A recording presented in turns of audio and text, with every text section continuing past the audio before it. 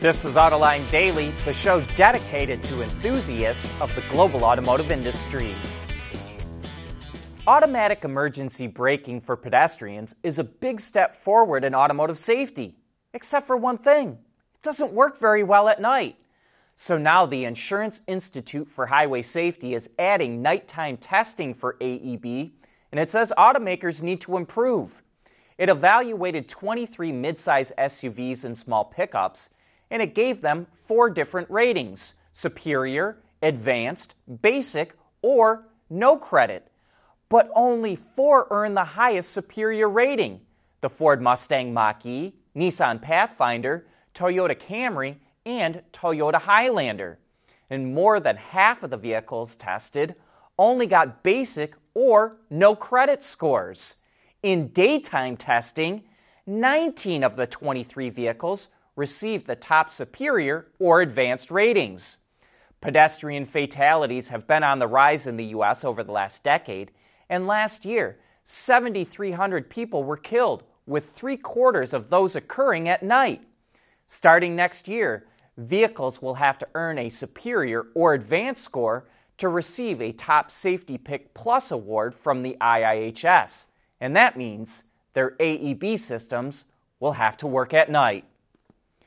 Ukraine was a major supplier of wire harnesses for European automakers before Russia invaded, but the war caused all kinds of production issues, and that forced automakers to scramble to find new places to make harnesses.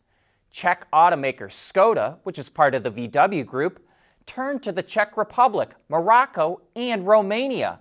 Škoda says it can now double current production volumes if needed. Elon Musk has set the extremely ambitious goal of Tesla selling 20 million EVs a year by the end of the decade. Reuters did an analysis of what it will take to reach that milestone, and it would take an enormous effort. 20 million EVs is about 13 times what Tesla is expected to sell this year. That would require the automaker to build 7 to 8 more gigafactories, and it would need a new one of those every 12 months. On top of that, it needs batteries. Tesla currently uses about 100 gigawatt hours of batteries a year. 20 million EVs would require about 3,000 gigawatt hours, which would use up to 4 times the raw materials that the entire EV industry will use this year. The additional plants and battery capacity would cost Tesla an estimated $600 billion. And speaking of Tesla, it's suing the state of Louisiana, and that's because Louisiana bans direct sales of cars to consumers. Tesla says it violates state and federal antitrust laws that pertain to interstate trade. It also says the state is restricting the leasing and servicing of its vehicles. And all this shows how powerful car dealers are when it comes to blocking Tesla and other EV startups that do not want to use franchise dealers to sell their EVs.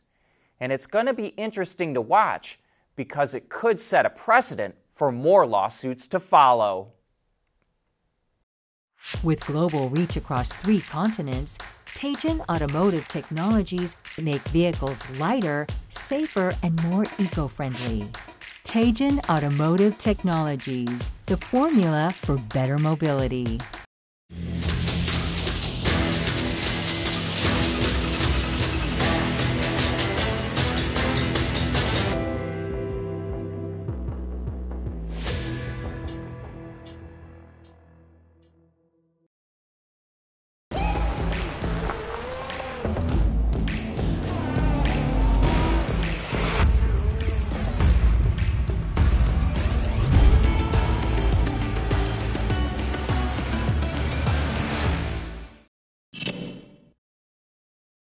Taking a ride in a human-sized drone might be closer than you think.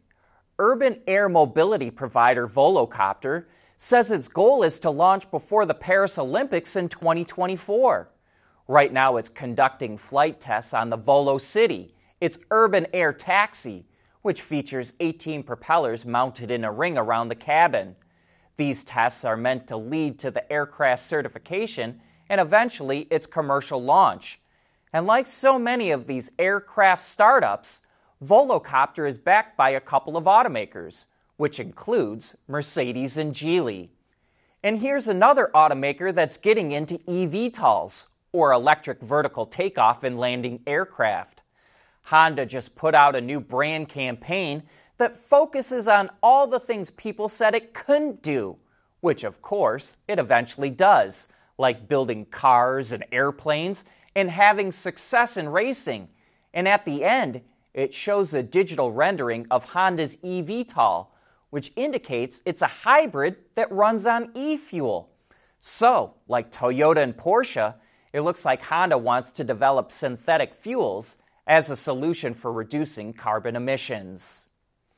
Earlier this month, Bridgestone pioneered the use of tires made from guayule in IndyCar racing, and now it's investing $42 million to grow guayule on 25,000 acres in Arizona.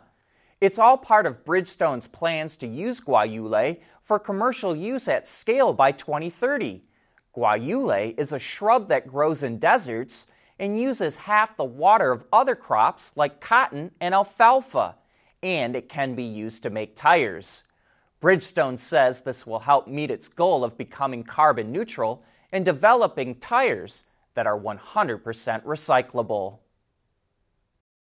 We want to know what drives your testing. OTA, connected car, diagnostics, remote testing. Intrepid Control Systems is here to help you work from anywhere. Intrepid Control Systems, driven by your data. At Schaeffler, we pioneer motion. Electrifying mobility. Manufacturing smarter. Reducing CO2 emissions. Making energy production clean. Schaeffler pioneers motion to advance how the world moves.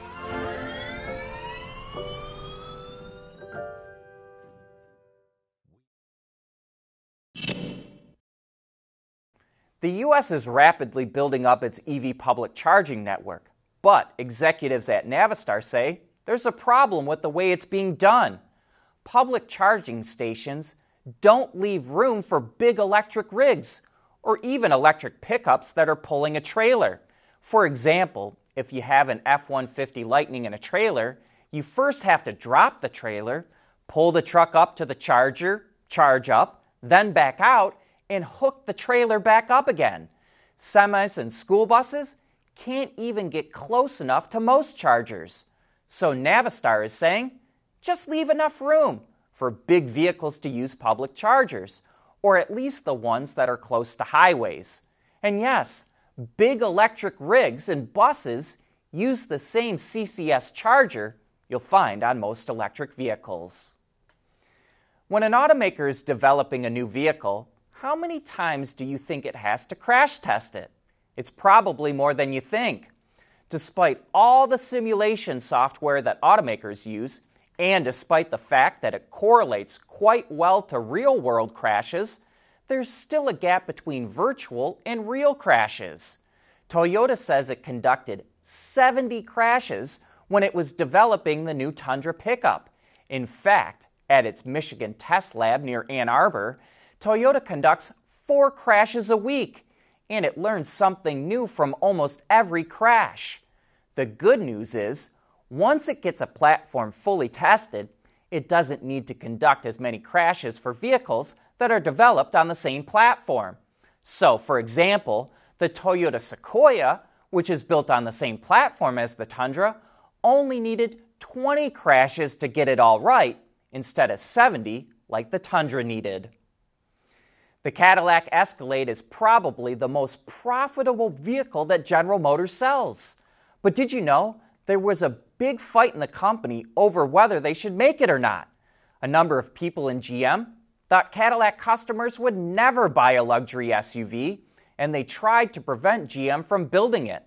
And that's what we'll be talking about on Autoline After Hours this Thursday. John Smith, who ran Cadillac and fought hard to bring the Escalade out, will be our guest. And we'll also get his opinions on Cadillac's goal to go all electric by 2030. So, join John and Gary for what will be an amazing look into the inner workings of a giant car company.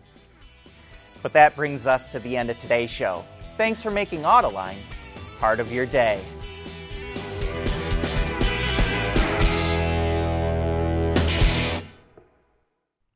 AutoLine Daily is brought to you by Bridgestone, solutions for your journey. Experience Dolby Atmos, anywhere, anytime.